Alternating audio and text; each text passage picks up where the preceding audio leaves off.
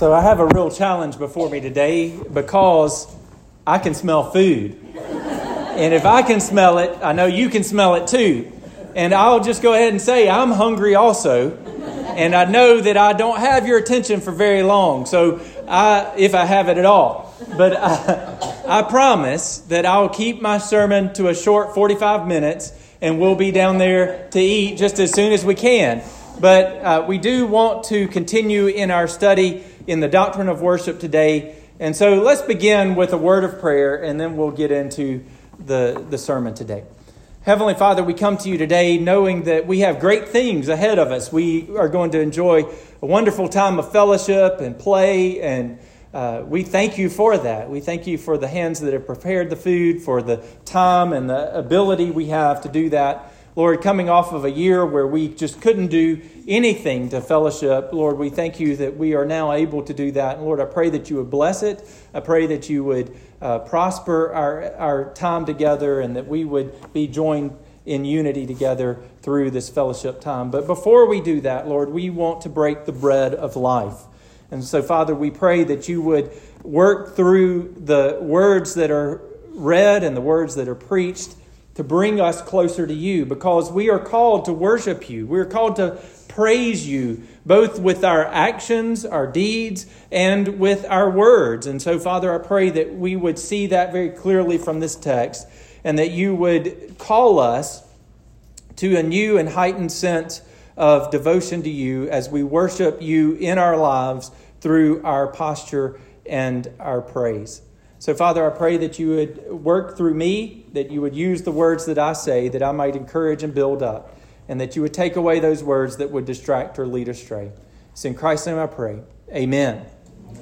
So over the last several weeks, we've been answering the question of what worship is. And I've spent the last, 3 sermons devoted to answering that question. And we come to the last answer to the question of what worship is today. And we're going to be in Genesis chapter 24. So if you want to go ahead and turn there, you can. But I want to spend just a little bit of time reminding you of where we've been so far as we've looked at this question of what worship is. So we've used the 2 Hebrew words for worship, which are abad and saha. And each time I've gone to the first few times that those words are used in the Bible to try and give us a definition of what worship is. And so we started out by seeing that worship is the act of aligning the whole of our lives under the rule of Christ. And then we saw that worship is also the act of communing with God through the presence of His Spirit. And then last week we saw that worship is the act of giving all of our lives to God as an offering of praise. So all of that helps us to understand better what worship is. But you might have noticed, as we've gone through those definitions, none of them have dealt really with our words and our confession to God. And so we're going to spend today looking at the last definition that I want you to understand about worship. And today I want you to understand that worship is the act of ascribing to God the glory due His name through our words and our deeds. So just in case you're writing that down, let me say it again. Worship is the act of ascribing to God the glory due His name through our words and our deeds. So to see that, I want us to look at the third use of the word saha by reading Genesis chapter 24, verses 10 through 27, and then we'll read verses 50 through 52. Now, this is a long story, and there's no way that I could read this and get us down to the fellowship hall in time to eat food that's hot. So what I want to do is just read the most important verses of this passage, and then talk about them. But in your Lord's Day reading this afternoon, I encourage you to go home and go back to Genesis 24 and read the whole story, because this is a beautiful love story. It's actually a love story that we find in Scripture about God's appointment of Rebekah for Isaac. And so let's read verses 10 through 27 and then verses 50 through 52. Then the servant took 10 of his master's camels and departed, taking all sorts of choice gifts from his master. And he arose and went to Mesopotamia, to the city of Nahor. And he made the camels kneel down outside of the city by the well of water at the time of evening, the time when women go out to draw water. And he said, O Lord, God of my master Abraham, please grant me success today, and show steadfast love to my master Abraham. Behold, I am standing by the spring of water, and the daughters of the men of the city are coming out to draw water. Let the young woman to whom I shall say, please let down your jar that I may drink, and who shall say, drink, and I will water your camels. Let her be the one whom you have appointed for your servant Isaac. By this I shall know that you have shown steadfast love to my master. Before he had finished speaking, behold, Rebekah, who was born to Bethuel, the son of Milcah, the wife of Nahor, Abraham's brother, came out with her water jar on her shoulder. The young woman was very attractive in appearance, a maiden whom no man had known. She went down to the spring and filled her jar and came up. Then the servant ran to meet her and said, please give me a little water to drink from your jar. She said, drink, my lord. And she quickly let down her jar upon her hand and gave him a drink. When she had finished giving him a drink, she said, I will draw water for your camels also until they have finished drinking. So she quickly emptied her jar into the trough and ran again to the well to draw water, and she drew for all his camels. The man gazed at her in silence to learn whether the Lord had prospered his journey or not. When the camels had finished drinking, the man took a gold ring weighing a half a shekel and 2 bracelets for her arms weighing 10 golden shekels, and said, please tell me whose daughter you are. Is there room in your father's house for us to spend the night? She said to him, I am the daughter of Bethuel, the son of Milcah, whom she bore to Nahor. She added, we have plenty of both straw and fodder and room to spend the night. The man bowed his head and worshipped the Lord and said, blessed be the Lord, the God of my master Abraham, who has not forsaken his steadfast love and his faithfulness towards my master. As for me, the Lord has led me in the way to the house of my master's kinsman. And then if you'll skip down to verse 50. Then Laban and Bethuel answered and said, the thing has come from the Lord. We cannot speak to you bad or good. Behold, Rebekah is before you. Take her and go, and let her be the wife of your master's son, as the Lord has spoken. When Abraham's servant heard their words, he bowed himself to the earth before the Lord.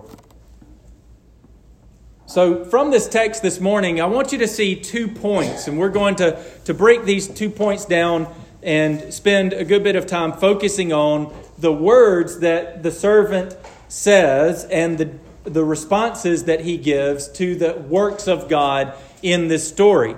Now, like I said, I don't have time to go through all of the story. I'm going to spend a little bit of time telling you the background of the story. But if you want to hear a sermon on the whole of this text, I actually preached a sermon on this a while back. And if you go to my podcast or my website, if you see those every week when I post this sermon, you can go back and find this Genesis chapter 24 and listen to that sermon. But I want to focus particularly on the words that are used to speak of this servant's response to God's work in this situation. So I want you to see 2 points. First, the responses of praise, and then second, the reason for praise. So first, let's consider 2 responses of praise from our text. Now, if you were to skip back to verse 1 and 2, you'll get kind of the fuller context of what is going on here. And what you find there is that Abraham is very old now. He was already old, but now he's very old. He's at the point of death, and he realizes that his teenage son, Isaac, does not have a mate. And he's worried that, again, the promise of God needs to be fulfilled, that he will be made into a great nation. And for that to happen, Isaac has to have a wife. But he's also seen that his other son, Ishmael, has married among the tribes of the land, and also he has seen for himself how the tribes of the land of Canaan act, that they are pagans who worship other gods, and he does not want Isaac to have a wife who will worship other gods. And so he has this servant come in, and this is his most trusted servant. It's the servant that has, number one, been with him the longest, and the servant who has watch care over all of his possessions. Technically, this servant has full control in kind of like a power of attorney over everything that Abraham owns, and even at this point over Abraham's son Isaac, because Isaac is a young man at this point. And so he has this most trusted of servant come in and make a promise that he will not allow Isaac to marry a woman of the land, but he will go back to Abraham's homeland, to Nahor, and he will find a wife for Isaac of the tribe of Abraham himself. And just like Abraham, who was faithful to obey God, even though he didn't know what God was going to do, as we saw last Sunday, in going and willingly going to sacrifice his son Isaac, so too this servant responds faithfully. He doesn't know what he's going to do or how God is going to fulfill this command, but he goes willingly. He loads up 10 camels with all the treasure that he can find, and he heads out for Nahor. And the servant comes to the city of Nahor, and before he reaches the town, he's outside of the town. He comes to a well, and as he approaches that well, he begins to pray. And he prays he puts this test to the Lord. And he says, Lord, if you will be faithful to your servant and to my master Abraham, and you will show me who Isaac should marry. And he says, if the one that you would have Isaac to marry will come and give me a drink of water, and not just give me a drink of water, but also water my 10 camels, then I'll know that this is the woman that you would have for Abraham's son Isaac. And notice in verse 15, it says that before he had finished speaking, Rebekah walks up and carries out exactly what the servant had just prayed for. So he asked her, where are you from? Who's your daddy? Who's your father? Kind of like we do in Greenville. We play the Greenville game where we find out everybody who's related to you. And we know uncles that they don't even know they have, when we start playing that game. Well, that's what he does. And he starts connecting. He realizes that she is the daughter of Bethuel and of the same tribe as Abraham. Now at this, the text says in verse 26 that he bowed his head and worshiped the Lord.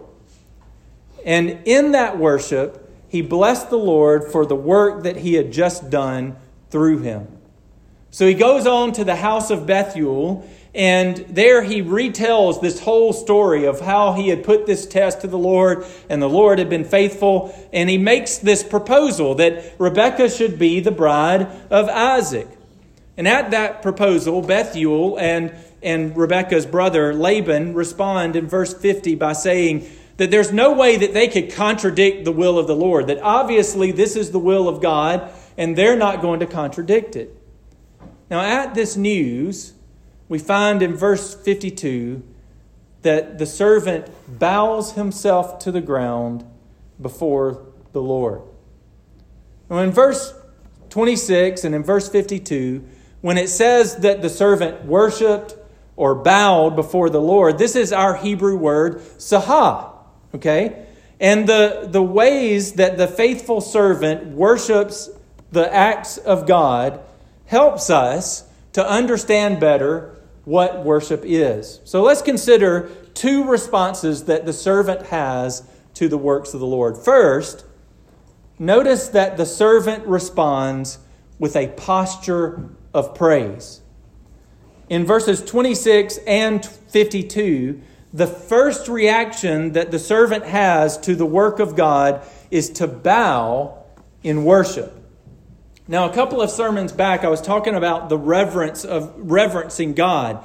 And I mentioned that everywhere you look at the word worship in the Old Testament, the word sahah in the Old Testament, it is most often translated as bow. So worship is a physical response to God.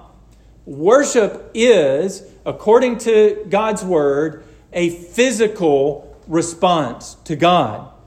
Now, the worship of God demands a change in our posture. In Exodus chapter 4, verse 31, when the people of Israel heard from Moses that the Lord had seen their affliction and was going to deliver them, it says that all of the people bowed in worship to God. In Psalm chapter 22, verse 27, the psalmist says that all of the nations will eventually bow before the Lord and His might. Church, I want you to understand something, and I made this point a couple of sermons back, but I want to reemphasize it because it really comes to bear here. Do not believe the spirit of our age, which says that what you do in worship, the posture you take, and the methods and elements of our worship don't matter. It is very popular in our day to speak of worship as only an internal thing. And now understand, worship is an internal thing. Worship is an issue of the heart, but it is also an issue of action. If you say that a good example, if you can say that you worship God in a tree stand, but yet you don't take the actions that God says you should take on a Sunday morning, which is bringing your rear end here and carrying out the actions that God prescribes, then you are not worshiping according to God. If you do not take physical actions that reflect a spirit of worship, then you are not worshiping. Worship is a physical response to God. The very word worship, sahah, means to bow before the Lord of all glory. We must be careful about the posture we take in worship. We must be careful about what we bring into our worship and what we leave out. The posture we take and the things we do in our worship say something about what we believe. Second, notice that the servant responds with a profession of praise. In verses 27 and 48, the servant worships God with his mouth by attributing his success to God's work. The works of God, both gracious and terrible, demand our praise. In Job chapter 1, verses 20 through 21, after hearing that his children had been killed by a tornado and that he had lost everything that he had, Job tears his robe and he bows down, sahas, And he says, the Lord gives and the Lord takes away. Blessed be the name of the Lord. Psalm chapter 29 verse 2 calls us to ascribe to the Lord the glory due his name. And Psalm 66 verse 4 tells us to sing praises as an act of worship. So now that we've seen the response of praise, let's consider the reason for praise that we find in this story. In verses 27 and 48, we find that God's faithfulness to his promises are a reason for praise. The servant praises God by saying that he has not forsaken his steadfast love and faithfulness to my master. This servant had seen the struggles of Abraham, and all along he had seen that God had remained faithful to his master. And now God is going to continue that faithfulness because he has brought about the matchmaking of Isaac and Rebekah, the next line, the next generation of God's promise to his master. And not only that, but the servant also says that God has proven himself to the servant. He is proven by leading the servant in the right way. The servant prayed, and before the last words had even left his mouth, God had been faithful to answer his prayer. And brothers and sisters, there are so many ways where we have seen God's faithfulness in our lives. There are times when God has answered our prayers in healing a family member of cancer or healing a friend of a heart condition. There are times when God has been faithful to give us the words to say and the strength to say them when we need to witness. There are times when God has given us just what we needed to get through the day when we thought we couldn't make it one more day. And all of those and more reasons are reasons that we should praise God for, and we should praise him with our posture, with our actions, and with our profession, with our words. Yet, more times than not, our posture and our profession are not directed at God. Often, the posture we take is one of defiance, not reverence. The posture we take is one of self-dependence and selfish desire rather than a desire to please and glorify our God. Many times, the profession we make is not a profession of God and his mighty works, but a profession of our own pride. We talk more about ourselves, more about what we want than what God wants. But we're not alone in this sin. You see, even though the Israelites bowed down and worshiped God when he had delivered them from Egypt, we still find them later bowing down and worshiping not God, but other gods.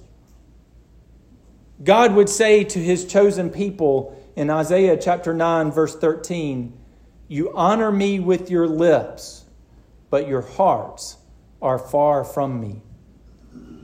And even when the Son of God, Jesus Christ, came to them, they refused to profess faith in him and they refused to bow down. He did marvelous works in their sight, and he evidenced himself to be the true Messiah. And yet, instead of worshiping him, they plotted to kill him. And even his own disciples, when faced with the threats of death, instead of professing him and standing by his side, they denied him and ran. But Jesus would not deny his Father. In his greatest hour of dread in the Garden of Gethsemane, he would bow down to his Father in the garden and he would pray, "Not my will be done, but yours be done." And on the cross of Calvary, Jesus took the posture of a servant, bowing under the weight of his Father's wrath so that he might redeem us from our own idolatry, our own pride, and our own false professions. And in his resurrection, Jesus was exalted above every power, so that when the disciples see the resurrected Jesus in Matthew chapter 28, verse 9, it says all they can do is fall down at his feet and worship. And at the end of the age, in Revelation 15:4, it says that all of the nations, every tribe, tongue, and people will fall down and worship the Lamb who was slain. Friend, God has been faithful to you, even when you fail to profess him. He has been faithful to you by sending his only Son to live, die, and rise again so that you might have eternal life. Your right response to this faithful God is to profess him before men. Jesus says, if you will profess me before men, then I will profess you before my Father who is in heaven. Won't you make that profession today? Brothers and sisters, what we say and do in worship matters. In spite of what our popular Christian culture says, we are not just free to do whatever we want, however we want, whenever we want in worship. The faithful works of God call us to a posture and a profession of praise. But our posture and our profession are not just matters for Sunday morning. As I've already established, worship is a lifelong, everyday act. Our everyday deeds can either distract from the glory of God or magnify it. So in James chapter 2, verse 9, James warns that when you show partiality towards the people that have wealth, instead of the people, in lieu of the people who are in need in church, then you are contradicting the gospel that you claim to believe. Our actions and the way we treat people actually tell others either of the glory of God or of our own glory. But also, Peter says in 1 Peter chapter 2, verse 12, keep your conduct honorable so that unbelievers may see your good works and glorify God. Your conduct can cause others to glorify God. By your actions, you can carry out worship to God and bring others to worship him too.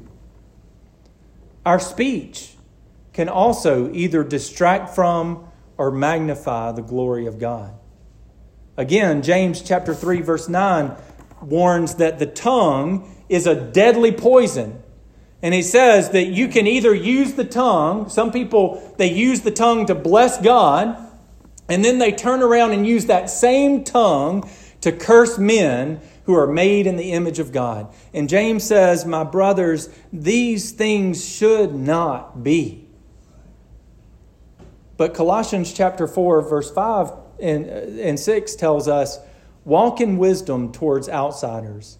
Let your speech always be gracious, seasoned with salt, so that you may know how you ought to answer each person. Now, I find this to be the greatest temptation that Christians in our current cultural climate have. Our culture loves the hot take and the sarcastic response and the personal attack. We don't make reasoned, logical arguments anymore. We make arguments by tearing other people down. That's how our culture works now. And so you watch the news, and it's not full of quiet, gentle people making a good argument for their political view. It's a personal attack against the other side because that's the only argument we have anymore. But Christians should be seasoned. We should be measured. We should have wise speech. We should not be so quick to dishonor a politician or another person in our society because he's not of our own political persuasion or on our side of an argument. We should not be so eager to join in on the latest cancellation on social media because everybody else in our peer group is doing it. We should instead speak with grace and love. We bring glory to God in the way that we act and in the deeds that we carry out as we live in this world. God uses our deeds to make others into true worshipers. And we bring glory to God in the way that we speak, both in the kindness with which we speak and the fact that we go to others and speak the gospel. God uses our willingness to glorify Him with our words as a means of creating new worshipers through the gospel. May we leave this place today ready to worship God by bringing glory to Him through our words and our deeds. Let's pray. Heavenly Father, we thank you for this good word, Lord, for the word of your servant who was faithful to serve you and faithful to trust in you regardless of how uncertain he was of how this purpose of you might be fulfilled. Lord, I pray that we would worship you in our posture and in our profession, that we would bow before you figuratively as we live a circumspect life to those around us, as we live wisely, carrying out deeds that are in accordance with your gospel, that are faithful to your gospel, and that we would be faithful to speak as you call us to, that we would speak words of life, Lord, that we would not tear down, but we would build up, and that we would be ever ready to give a reason for the hope that is within us, that we would speak the truth of the gospel to those who need to hear it. Father, I pray that you would bless us as we continue to respond to you in worship today. In Christ's name I pray. Amen.